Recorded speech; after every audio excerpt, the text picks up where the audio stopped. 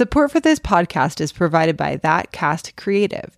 Brand your business and connect with your audience by creating a custom podcast. Learn more at thatcast.com.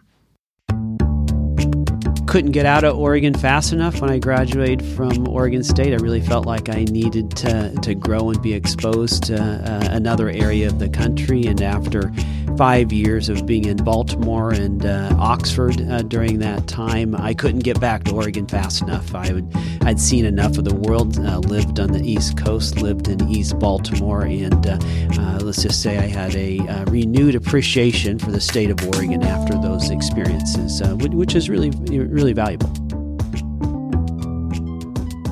Hi, everyone. You're listening to the PDX Executive Podcast, a show about business leaders from Portland and beyond. Newt, thanks so much for being on the podcast. You bet. It's nice to be with you. Yeah. So, really want to get into, let's kind of, for the folks that don't know, a little bit about your background. We were chatting before we recorded. You're a Southern Oregon raised kid, is that right? Yeah. Roseburg native. My two brothers and I were born and raised in Roseburg.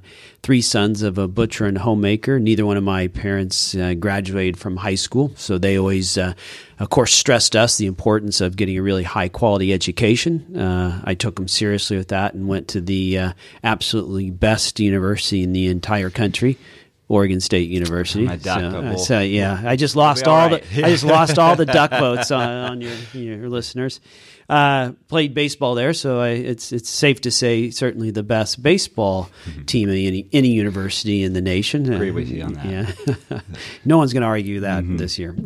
Then went to medical school in Baltimore. Met my wonderful wife Patty at graduation. Asked her two very important questions: would you marry me? And the second was, would you return to Oregon and make Oregon our home? And fortunately for me, she said yes to both. And ever since, we've been partners in everything we do, starting our medical practices. We've been partners in businesses together, being involved in the Central Oregon community, and now this run for governor. We're certainly partners in this endeavor also. Yeah, to step back one, so when you got done with medical school, you had that inflection point. You could probably go anywhere. Why come back? Well, that's a great question. I couldn't get out of Oregon fast enough when I graduated from Oregon State. I really felt like I needed to grow and be exposed to another area of the country. And after 5 years of being in Baltimore and Oxford during that time, I couldn't get back to Oregon fast enough. I'd seen enough of the world, lived on the East Coast, lived in East Baltimore, and let's just say I had a renewed appreciation for the state of Oregon after those experiences, which is really valuable. Yeah, and a lot of folks do, right? Yeah. And they come back. So, you settled in Central Oregon. Did you start your own practice right away? I'm sorry, I don't know this. So how did that kind of evolve? Yeah, so we had a stint at Oregon Health Sciences University and did some of our training for our medical specialty. So my wife's an eye surgeon. I was a hip and knee replacement surgeon. So we did that training and then settled in Bend, where I joined a medical practice, orthopedic surgery group, and my wife joined Bend Memorial Clinic. Okay. Yep. So why get into politics? That's a really good question. It's all my wife's fault, actually. No. About 5 years ago, my wife said, you either have to quit complaining about things in Oregon or you need to step up and do something about it. And I'm not very good at keeping my mouth shut. So here I am, 5 years later, after 4 years of being in the legislature and having a front row seat to the mismanagement of the state. It's deeply disappointing to me being in this role in the legislature and seeing the big problems in Oregon that have been avoided, ignored, and quite frankly, made a heck of a lot worse by Governor Brown. So I'm here to fix those problems. Great. Well, the few things that are particularly interesting to me in my audience, one of your pillars of your campaign is kind of that rural-urban divide. And as someone like you and me, I grew up outside of Grants Pass, there's folks kind of live in Portland, and it's almost like a different state, right? And so, talk about a little bit why that was, a big pillar of campaign. What are some of the things you're doing, and kind of related to businesses-wise as well? Yeah, The urban-rural divide is really, in my opinion, an artificial construct. It's developed because of decades of decisions or misplaced priorities that have created really significant achievement and opportunity gaps, unfortunately, between rural and urban Oregon. It doesn't have to be that way, and you're absolutely right. People who live in both areas tend to not talk with each other, but around each other. In fact, increasingly, I don't even think that they even cross paths. So one of my goals as Oregon is to unite Oregon, to break down those divides, to make sure we don't have opportunity and achievement gaps between urban Oregon and rural Oregon. Mm-hmm. And so when you travel around the state, and obviously you live in Central Oregon, what are some of the exciting things you're seeing in businesses, not in Portland, in some of these other places? Because there's a lot of great things going on. Yeah, I'm absolutely very positive. I'm about rural Oregon. I may be in a minority position with regards to this, but I think there is huge upside. Unfortunately, as you know, someone who has a rural Oregon background, when you go to these communities, places like Coos Bay or Clamp Falls, unfortunately, now the hostility is almost palpable, for urban Oregon, but the hope endures. And I just think these communities really need a governor who is their voice, is their advocate, is their champion to say, no, it doesn't have to be like this. We can recover in rural Oregon, and there's good reason for hope. And the reason I'm so optimistic about the potential of rural Oregon is because the world really needs a lot of the products that rural Oregon can provide. The world needs high quality, safe food, and there's nowhere anywhere in the world better able to produce it than our food industry, our ranchers, our farmers, our fishermen, for that matter, our brewers and our winemakers. And certainly the world needs high-quality, innovative wood products, and there's nowhere anywhere in the world better able to provide it than Oregon's mills and mill workers. And I'd even say the world needs clean, affordable energy sources, and there's nowhere anywhere in the world better able to produce it than a lot of rural Oregon, and specifically Coos Bay, which stands ready for the single biggest infrastructure investment project, public or private, in the history of the state. It quite literally would transform not only Coos County, but all of southern Oregon. Yeah, and I lived in Coos Bay for 4 years, and we're talking about the Jordan Cove project, of course. I know you're publicly very supportive of that. Getting back to what you said, another pillar of your campaign is free and open markets, right?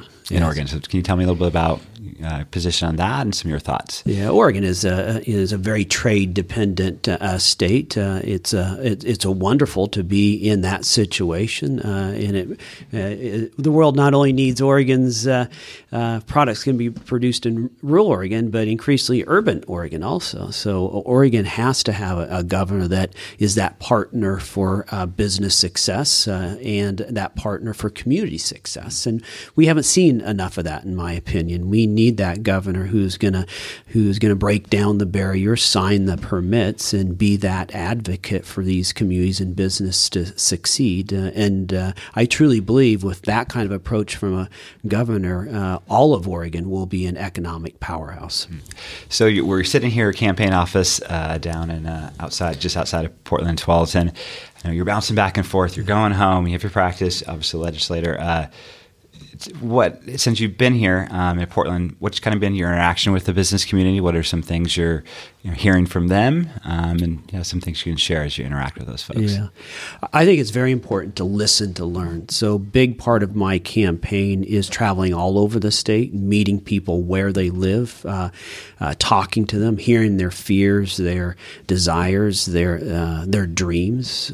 And what's particularly insightful for me many times is to actually go and tour people's business. That's a very eye-opening experience, and I really feel fortunate to have that opportunity all across the state. And there is some wonderful, long-time family-owned businesses in this state that unfortunately, their story is not told often enough. I told a business leader the other day, when I get all done with this, I'm keeping a log of these incredible stories that I've heard over the last year. Stories of not only successful businesses, but all kinds of organizations, private and for-profit, that are doing great work. Yeah.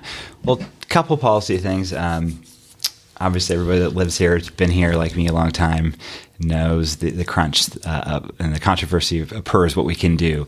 Can you tell me a little bit about where do businesses fit into that potential solution, and of course the funding aspect, and what do you see about that? Yeah, well, certainly the PERS challenge is an issue of vital concern, and it's really it creates a classroom funding crisis. It's those dollars that should be going to classroom learning, to helping kids, is unfortunately being increasingly diverted to retirement accounts and never impacts teachers or schools or children, and we have to fix that. It's an issue of vital concern. The fabric of the state increasingly starts to unwind over the next decade unless we deal with it. And the business community certainly can help by helping create that burning platform, so to speak. That this issue has been ignored for way too long. It's certainly been ignored by Governor Brown. She's failed to lead on this issue, an issue that increasingly is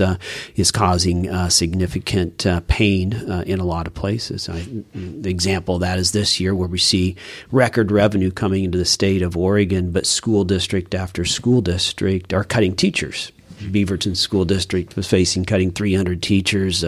Salem Kaiser is cutting 67. So it can't be ignored any longer, and I will make it a priority. Yeah, and you've already laid out you have an ambitious plan for funding of schools, and that's one of your priorities. So let's kind of expand on that. Tell me a little bit about that. Yeah. So we released our big important goals for education, a real plan, and importantly a vision for what I want Oregon schools to look like. Admittedly, that vision is ambitious but achievable, and it's this. I will lead Oregon schools from the bottom 5 in the nation, and yes, they are in the bottom 5 in the nation, unfortunately, to the top 5 in 5 years. And we have a 5-point plan to move in that direction, 5 big important goals that will stepwise get us there. I can highlight a couple of them.